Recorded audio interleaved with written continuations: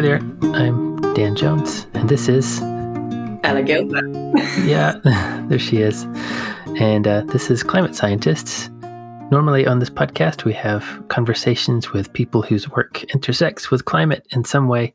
This is a new experimental format where me and Ella are just going to catch up about projects we're involved in, papers we're interested in, things we're curious about, whatever the intersection of like the stuff we do and climate is, I guess you could say. Just as a way to put out some kind of informal episodes every now and then to kind of stay in touch with you all a little bit more frequently.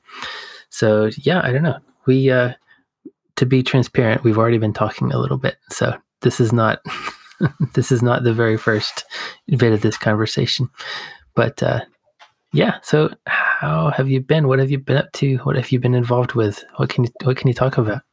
Oh, Dan, I've had my fingers in so many pies. I've got blueberry juice all over my face. That's good.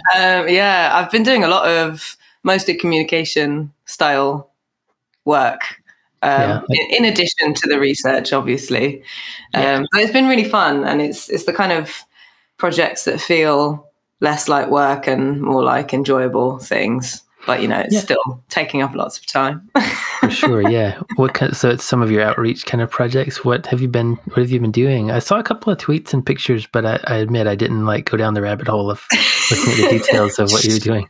Yeah, I mean, the IPCC Intergovernmental Panel on Climate Change report came out the 9th of August.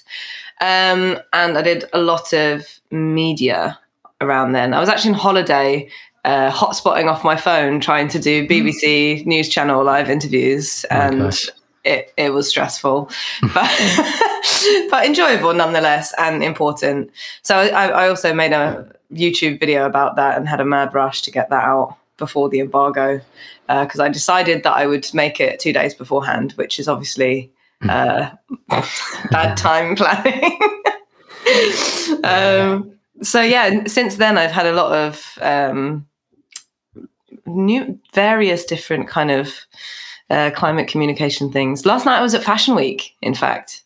I think I saw some pictures about that. Some people had made dresses out of Ed Hawkins climate stripes. Yeah, it's really amazing. This it's called the House of Tamam, Atelier Tamam, and they're making sustainable fashion featuring the climate stripes. So they had lots of dresses that had the stripes on. They had a cape which you swished out and had the stripes on the inside, which I coveted hugely. That was, I think, the best thing on the runway.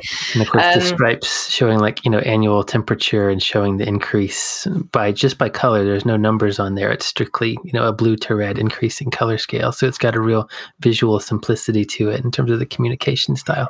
Exactly. And Ed designed it, in his words, to start conversations about climate change. So you see the blue colors transitioning into these pinks and then deep dark reds. And it's intuitive, I would say, wouldn't you say, Dan? It's you associate blue with cool and red with warm, and you can see very clearly that the temperatures have risen. And if somebody merely tells you that it's from 1850 to the present, it's really clear what's happening. So it's a really nice way of demonstrating something quite complicated in a really, really clear and simple way. But yeah, you can get face masks with the climate stripes on. You've got scarves, you've got dresses. Someone put it on their Tesla. Got little badges. It's brilliant. Yeah, and now it's hitting the runway and taking London Fashion Week by storm. So, had front row seats, which was exciting. I've never been to a fashion show before. I don't know if you have. Maybe you frequent them. No, I don't. I have not entered that world so far in my life. No. Yeah, it was an experience. Not your average Thursday night, let's say. But what are we picturing? So there's loud music. I guess it's not that crowded. There's people up and down the runway. I guess it's we kind of know what it is. I guess, but what's in the middle of it? I don't know. Your seats were right there at the front, so you were looking at front row. right at the beginning, yeah. And there's, all these people around me who are celebrities or have MBEs or, all this thing. And then me, which was a bit strange. But yeah, no, rubbing shoulders with the great lights of the time, trying not to feel too out of place. And also the main question is, what do you wear to a fashion show? Ella, you can go wherever you want. Just go. It doesn't matter. You should go wherever you want. Thank you for countering my imposter syndrome, Dan. Yeah. Go wherever you want. It doesn't matter. We're human beings on a floating rock that's spinning around a star that's exploding constantly. Not literally exploding, but just go wherever you want. Healthy bit of perspective there. Yeah, that's right. Yeah. So that's what I've been doing this week. That's what you've been doing. Yeah. Yeah. I was just thinking about, the climate stripes and how clean of a message that is. And you only need a few extra words to kind of explain. I guess it's like the first order message is what you want. It's like temperatures have been increasing. And that actually kind of makes me think about how I'm going to be very mildly critical, and I don't mean this in a actually negative way. I just thought this might be fun for a conversation of so Scott Denning and others have kind of pointed out how if you start the climate conversation with temperature, then where that leads a lot of people is, well, I don't know about a lot of people, maybe that's not fair, but where that leads some people is they say, oh yeah, but the temperature's changed a lot and, who knows why it could be changing. So their suggestion for climate communication is to start with carbon dioxide and to start with the emissions of carbon dioxide. And then you say, well, we know what carbon dioxide does. It both absorbs and emits infrared radiation. So if you put more of it into the atmosphere, you're going to get more energy down here at the surface. Now, maybe that's too complicated for a mask or I guess you could put carbon emissions, in that same sort of stripe format, but then it doesn't immediately visually communicate what the effect of that is. So I don't know if that's a big problem as it used to be anymore, though. I feel like Scott Denning, it is a good point, and I could be wrong, but I feel like there aren't as many, or the voice of climate deniers, straight up deniers, don't seem to be quite as loud these days. I don't know if that's just a function of where I'm listening, but it doesn't seem to be quite as loud as it was even 10 years ago, 5 years ago. No, I would really agree. I think more and more we're seeing less outright denial and more alarmism. I would say it's the battle between deniers and doomists, personally, because you see more and more people saying scientists are lying. They're not telling the truth. Actually, we're going to have sea level rise of 5 meters by this century, and you're all covering up this truth that we know. So because I read one paper that said that, and actually all of the IPCC literature is wrong. It's too conservative. But this one paper, that's the truth. And I'm getting a lot of that. I get a lot of that on social media, on a variety of platforms. I even got a hard copy letter. Oh, wow. When I went back to my office that said that. Physically wrote you. Physically wrote me a letter. Spent money on a stamp, licked it, put it on the envelope, sent it. Amazing. They put the time. They wanted you specifically to know. For Clearly, some reason, you connected with that person enough that they wanted to bother you about their particular, idea on it.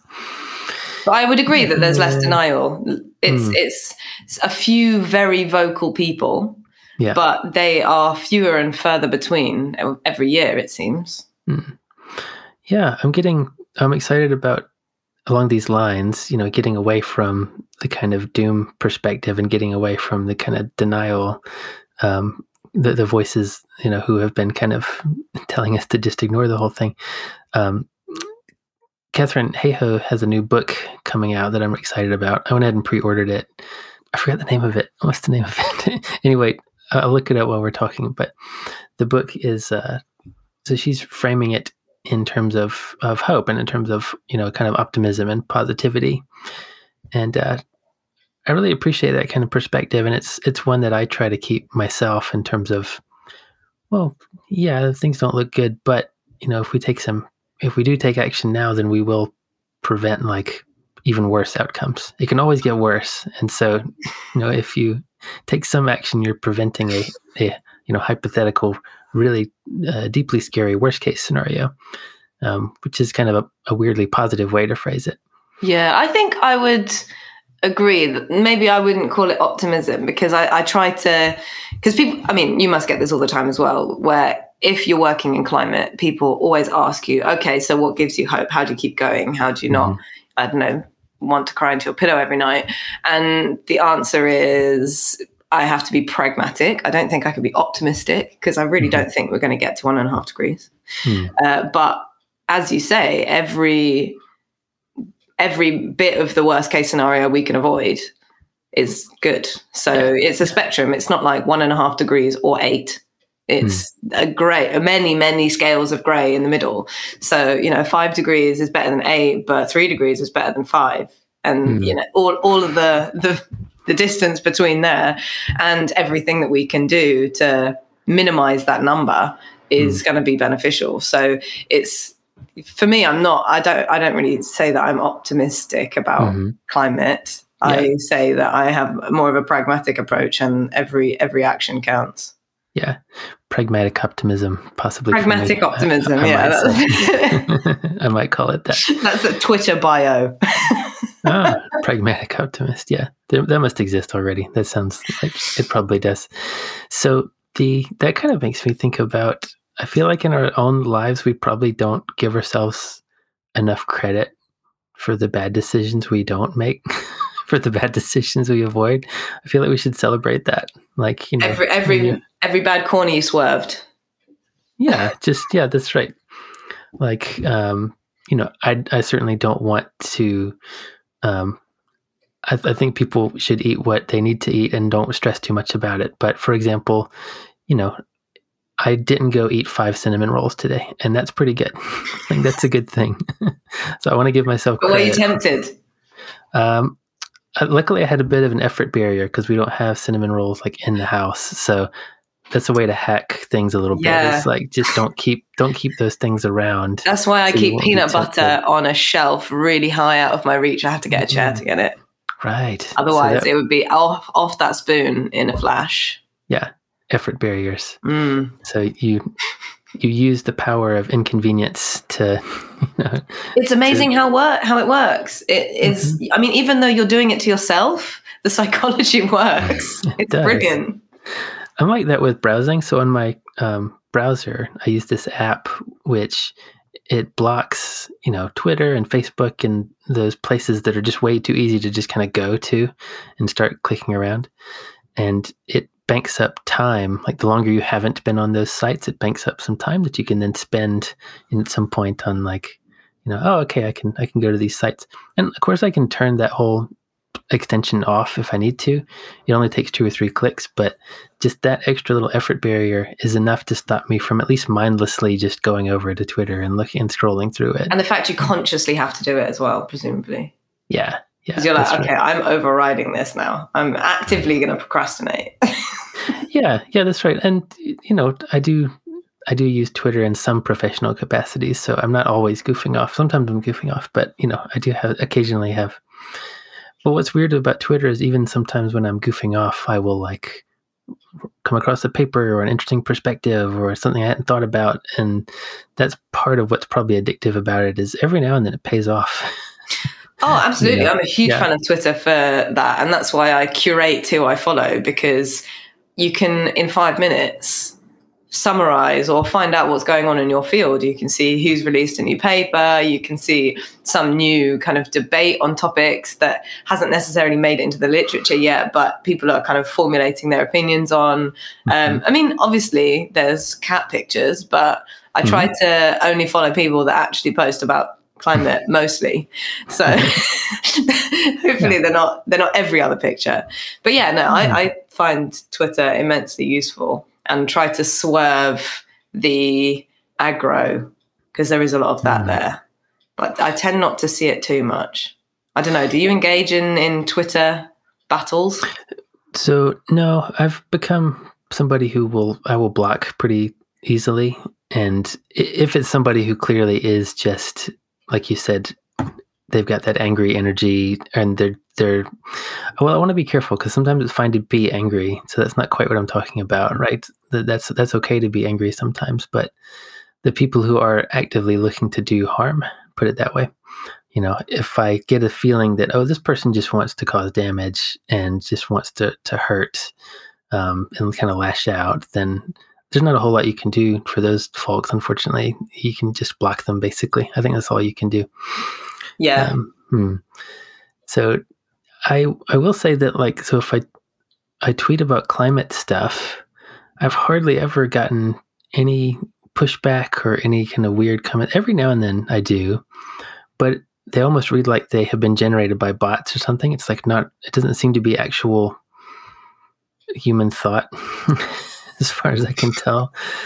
So I feel like I just get bots occasionally, which I kind of wondered why I don't get more, angry kind of climate denier sort of tweets and responses and things. I'm not totally sure about that. Maybe I'm just not quite, high profile enough for that sort of thing. Or, I think sometimes it's a bit of luck. Like you get retweeted by someone who is high profile or a media platform, or you do an appearance on some news channel and someone clips it and shares it. And then you get loads of notifications and it's some person having a go because they think that actually sea level rise of 4 millimeters per year is nothing, or whatever it is. Right. Yeah. I noticed you do get a good bit of that, and you've kind of talked about that. You've made videos about that, and you just mentioned a minute ago about all the climate. Oh, the next episode is coming. I feel it. I've gotten so much more fodder recently, and it's bursting at the seams. I need to get it off my chest. Excellent. There's some really real gold dust in the recent correspondence, Dan. Just you wait. It's going to be good. And that's your video series on here's things that actual climate deniers have sent to me. Yeah, I mean, I was talking about this with Ed Hawkins again, actually, who obviously gets a lot of that kind of stuff because he's a very high profile climate scientist, and naturally, the more in the public eye you are, the more stuff you get off people on the internet. But also, I think as a woman, I get more because for some reason, people feel like strangers on the internet feel like they have more of a right to harass me than my male contemporaries. And I think it's a common theme because when I was curating the original Climate Scientist Reacts to Climate Deniers comments video, all the submissions, almost exclusively, the kind of actual hateful or angry ones, or aggressive ones, maybe not angry, were all from female scientists, pretty much. And from anecdotal evidence, I think that is probably true. But yeah, it's one of the best ways to deal with it is to share it and laugh at it because it is quite ridiculous. But if you receive all of this kind of hateful commentary all the time, even if you know it's not real, eventually it gets to you. So you have to laugh about it and you have to share it. Shine a light on it. Yeah. Exactly. Whatever is mentionable is manageable. So you can mention it and then manage it. Yeah. Exactly. So that's the tactic I've been employing. And I think it also it's helpful for other people because A, it's hilarious. And B, it shows it for how ridiculous it is. And hopefully it makes people think twice before sending an email or an actual letter to someone's professional address requesting foot pictures or weird stuff like that, or sending a voicemail. I got a voicemail. That's voicemail. Really. Oh my gosh! That one felt a bit too much. Yeah, that one's a bit scary. Yeah. So I think I've anecdotally noticed the same thing. There does seem to be some component of like a misogynistic sort of mindset in a lot of these. And I wanted to say that in my tweets so far about gender stuff and trans stuff is like, okay, and even just kind of poking my head into that world, I've gotten a lot more negative and kind of harmful and hurtful comments than I ever have. Like, so even though I'm like a frequent climate tweet person, climate science type, I never heard anything, but the minute I've dipped my toe in the gender type and trans issues kind of waters, there seems to be a lot of transphobia on. It feels like there's Twitter. an awful lot of heightened emotion and like vitriol on both sides of whatever, well, if you can call it a debate, but on the issue. And lots of people are immediately jumping to quite aggressive stances, whereas at least in climate, a lot of the time it starts out at least being quite respectful. And because you're talking about factual stuff, you can sort of rely on that a little bit. Whereas when it comes to something like gender identity or gender politics, it's so intrinsically personal that people feel like they can jump straight in with the "no, you're wrong" and you're terrible for whatever they're saying, their argument is. Yeah, that's true. You can at least, with the climate stuff, it's possible to start with like, well, why don't we look at this data from this time period? You can do that sort of thing. Well, I'm sorry you have to deal with all that garbage, but I'm glad you can shine a light on it and share it with the world. And well, likewise, I'm sorry you have to deal with anything in a different topic. No one should have to deal with harassment on anything. No, I've just been blocking. Just block it. Block happy, little block finger. Yeah, that's right. Clicking away. Yeah, but you have given me an idea. Maybe I should share it a little bit more, or there could be a purpose behind sharing it, and like you said, shining a light on it. Yeah. Gosh, so I didn't actually tell you what I've been up to. No, you haven't. Now's the time. Yeah. So I've been too much in host mode and not in because this is a two host chat. Hostful is one of the words you could use to describe it. And this is nice. Yeah, this is good. So now that my kid is back in school, I've been trying to spin back up on the work again. And what I've been playing with is I've got these temperature and salinity measurements in the Southern Ocean. They've been compiled by Shinji Zhao. He works at the British Antarctic Survey, and they are all for the Weddell Gyre and Weddell Sea region, which is in the South Atlantic. South of you go to the Atlantic Ocean, go south for a very long time, and you'll get there. It's basically, if you hit Antarctica, you've gone too far. So this is the part of the ocean that I'm looking at. The observations are pretty sparse there, and there's not a huge collection of them. It's difficult to get to. It's expensive to run. It's expensive to get down there. It's expensive to run ships down there. It's difficult. The weather conditions are very, very challenging. But we have some decent number of observations from a few decades. So I've been applying some unsupervised classification machine learning type techniques to try to find structures in that profile data set, and trying different domains and trying different depth ranges, and just modifying kind of preconditioning, the kind of data pre-processing stuff that you might try to go through. And it's been fun. And I have been finding some kind of interesting structures that do seem to be coherent in some way. And they're like spatially coherent, and they seem to have similar properties. So, I think you can identify the kind of central Weddell Gyre waters, which have a certain set of temperature and salinity properties in a certain kind of vertical structure. And you can identify Antarctic circumpolar current waters and places where the different water masses kind of mix together. So, yeah, I don't know. It looks interesting to me. I think one of the hard parts about that kind of unsupervised classification approach is, once you have the structures, then what? What do you do with them? It's interesting, and it's a cool way to divide up the data set that you're looking at. But, what kind of science story is it going to tell?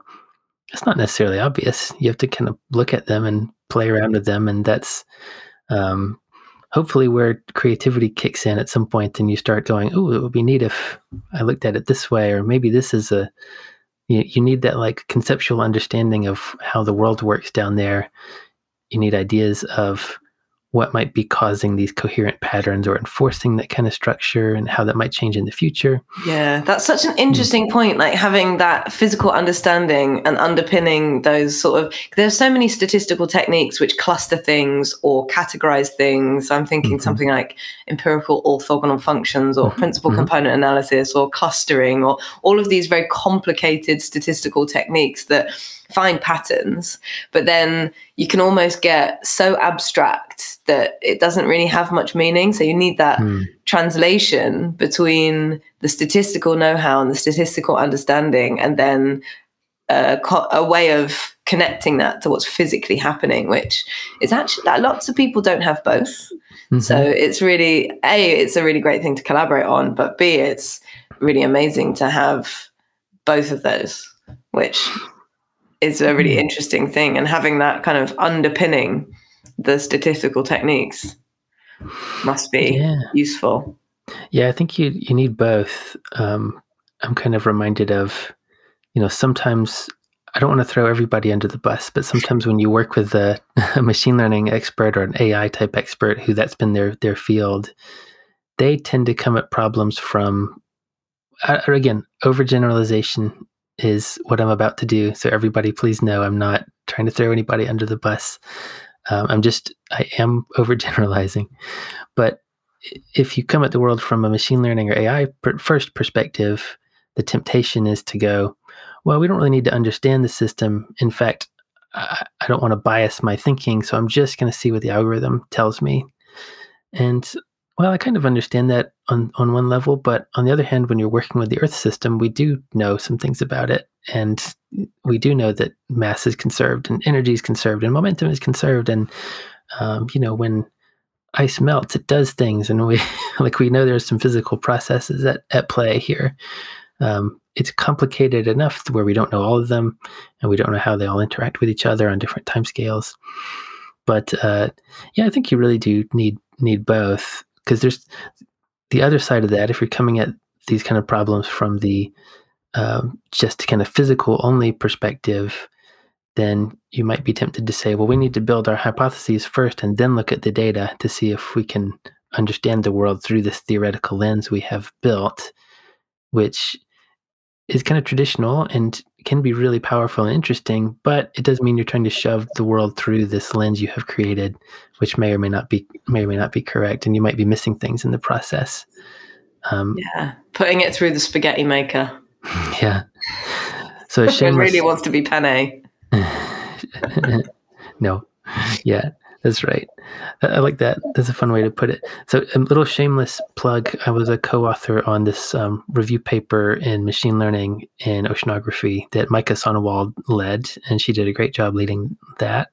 That's out now. It's in Environmental Research Letters, and we talk about what I just brought up, those two kind of data first perspectives or theory first perspectives, and how can machine learning complement both of those approaches? How can they help us kind of, how can machine learning enter into our way of understanding the world? It's not really meant to replace anything in my mind. It's meant to just be another set of tools in the toolbox. So yeah. Excellent. Go check that one out. Yeah. Shameless plug. Micah is doing a lot of really exciting work in this area. And she's been clustering ecological regions. She has a neat paper about ecology. She'd be a great person to talk to. Maybe we can get her on the show at some Excellent. point. Yeah. Mike, if you're listening. Yeah, Micah Sonnewald. So, are you going to? There's the whole COP26 thing that's coming up in. Is it next month? It's October, right? Or is it November? I think it starts on Halloween and goes until the 12th of November. Okay. There we go. I see. Okay.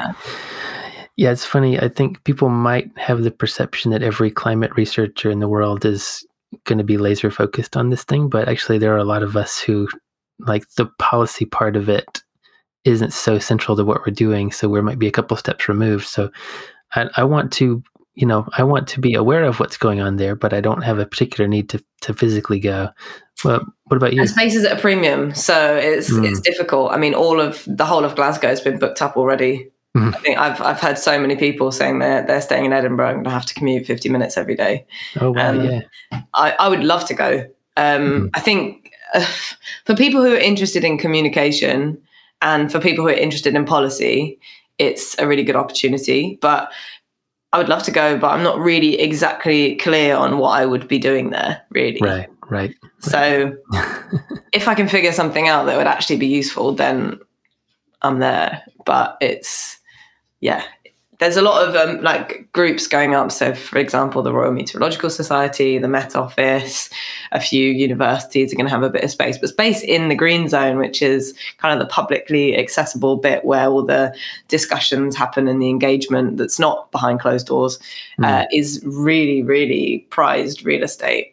So I think there's 3 huge organizations sharing something like 5 meters by 1.5 meters as a kind of demonstration space. It's all, I think it's going to be loads of really amazing communicators and educators and scientists and policy people all in one space, but it would be hectic. Yeah, for sure, for sure. Are they doing any online stuff? They must be doing some kind of online part, I would imagine. I haven't really looked yet. I'd imagine so, but also loads and loads of organizations are doing their own parallel sort of events. So if you're not at COP, you can join in some online event that kind of complements it, organized by some NGO or an organization who works on climate or a variety of different things. Yeah. Oh, no, maybe I should mention. So this is a big international climate kind of meeting, which does have some science elements to it, but it is kind of focused on agreements and solutions, and there's a big political component to it. And so I think maybe I forgot to mention that, like what it actually is, in case people don't know. Look up COP26 and you'll see what's going on. Yeah. You forget how often the jargon creeps in, don't you, sometimes? Yeah, that's right. And in other non-work related news, I got a sun lamp because I'm very sensitive to, I get that seasonal affective disorder really badly. So like last week when we had kind of gray overcast skies, it's weird because I like the aesthetic of it, but I definitely notice a big downturn, and like I get a bit emotionally down and affected by it. So I bought a sun lamp here. Even it's sunny today, so I don't need it, but it's got these 3 settings, and one of them is really extremely bright, so I can kind of turn it on, and I'll just leave it on during the day, and it does help. It does seem to actually work, which is pretty cool. That's good. I'm going to take vitamin D. I'm going to use my sun lamp, and maybe I'll get through the autumn and winter, and eventually we'll crawl out of the darkness and have nice long days again. It's not too bad yet. It's okay right now, but I know it's coming. By December we have those like gets dark at 3:30 afternoons. I think this side of Christmas is usually okay because everyone's feeling a bit jolly, and it's like still a novelty almost. Oh, it's a bit dark. Oh, that's quite nice, isn't it? Crumpets by the fire. And then in January, everyone is broke, has done all of their partying, has nothing to look forward to for ages. Yeah. And it's still dark and wet and cold. January's bleak, but at least it's kind of getting better. If it wasn't so carbon intense, I'd say let's switch hemispheres and live in Australia, in January and February, and then come back up nice, here. But not a great climate solution. No, probably not. No. Is there anything else we want to talk about? I wanted to. I know that we got a lot going on, and I think we wanted to try to keep these fairly time limited. Otherwise, they'll just eat our whole afternoon. Just I've one shout out. I chaired co-chaired a really cool event on this week, Wednesday, a climate education summit, which was super cool and brought together all of these different, I guess you would call them stakeholders in the jargon, from across education about how to incorporate climate change into both the formal curriculum, but also beyond, so extracurricular stuff. And how, because obviously young people are so switched on to climate, and they're driving the need for better education. There are lots of people working in education who recognize that, but it's just finding the space and time within either the formal school work, like school day, or within other existing structures to actually give teachers, educators, people who run after school clubs, all of the kind of tools and the confidence to actually deliver meaningful climate education. Because young people are so hungry for this stuff. I mean, they do also have a lot of the facts because you learn all the science behind climate change, but it's things like how to actually approach it and getting the skills that you could use to get a job in something that actually contributes to climate. So it's things like AI, it's things like coding, it's things that are actually relatively new in climate sciences, perhaps, that will be such vital skills to young people as they're coming of age and going out into the adult world that are going to be so helpful. So it's really inspiring to see and hear all of these people from a really wide range of disciplines talking about how we can shake up education to incorporate climate better into it. And it did feel like there was lots of momentum and desire, and from young people themselves, but also from teachers and from people in local government and all sorts of places. So that was some good news. I felt very encouraged and excited about where that could go. And obviously, the children are the future, as the saying goes. Nice. So, what did you say the name was of the organization? It was organized by Reading University, but it was a climate education summit. Excellent. That sounds really cool. Yeah, it was really cool. There were plenaries, and I think the videos are online. And there's a big there's a website, and I think also a MOOC, which is a new word that I've recently been acquainted with. So it's essentially a short online course. Oh yeah. I can't remember what it actually stands for. Massive open course. Yeah. Open online. Massive course. Massive open online course, I think is what it stands for. That sounds right. Anyway, so Reading also produced one of those, which was presented by 2 students. I contributed. I did some an interview essentially, as did lots of other academics, which was released at the same time. So it was really cool. In a way of that Reading was contributing to climate education. But anyway, the whole thing came out this week and it was really brilliant. And climate education it feels like things are happening. It's really exciting. Oh, that's cool. Thanks for mentioning that. That sounds great. Why don't we do the outro? If that's, I guess, is there anything else you want to talk about? Is that all right? Yeah, we're good. Well, there's lots more, but I don't too much to go into. Yeah. We'll try to keep these time limited so we don't, like we said, so it doesn't just eat the whole. Your T-shirt. I see you've got you're from your gym, right? That's you got. Your T-shirt your boxing gym. Are you all starting again? Are you? Are you able to? We did. We've actually sort of restructured how we do it because I am my main coach and I don't have any time. And also our classes, which I think everyone was just getting a bit tired of the way that things were.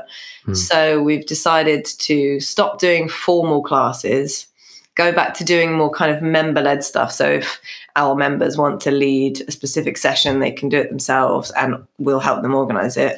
And then doing kind of monthly seminars.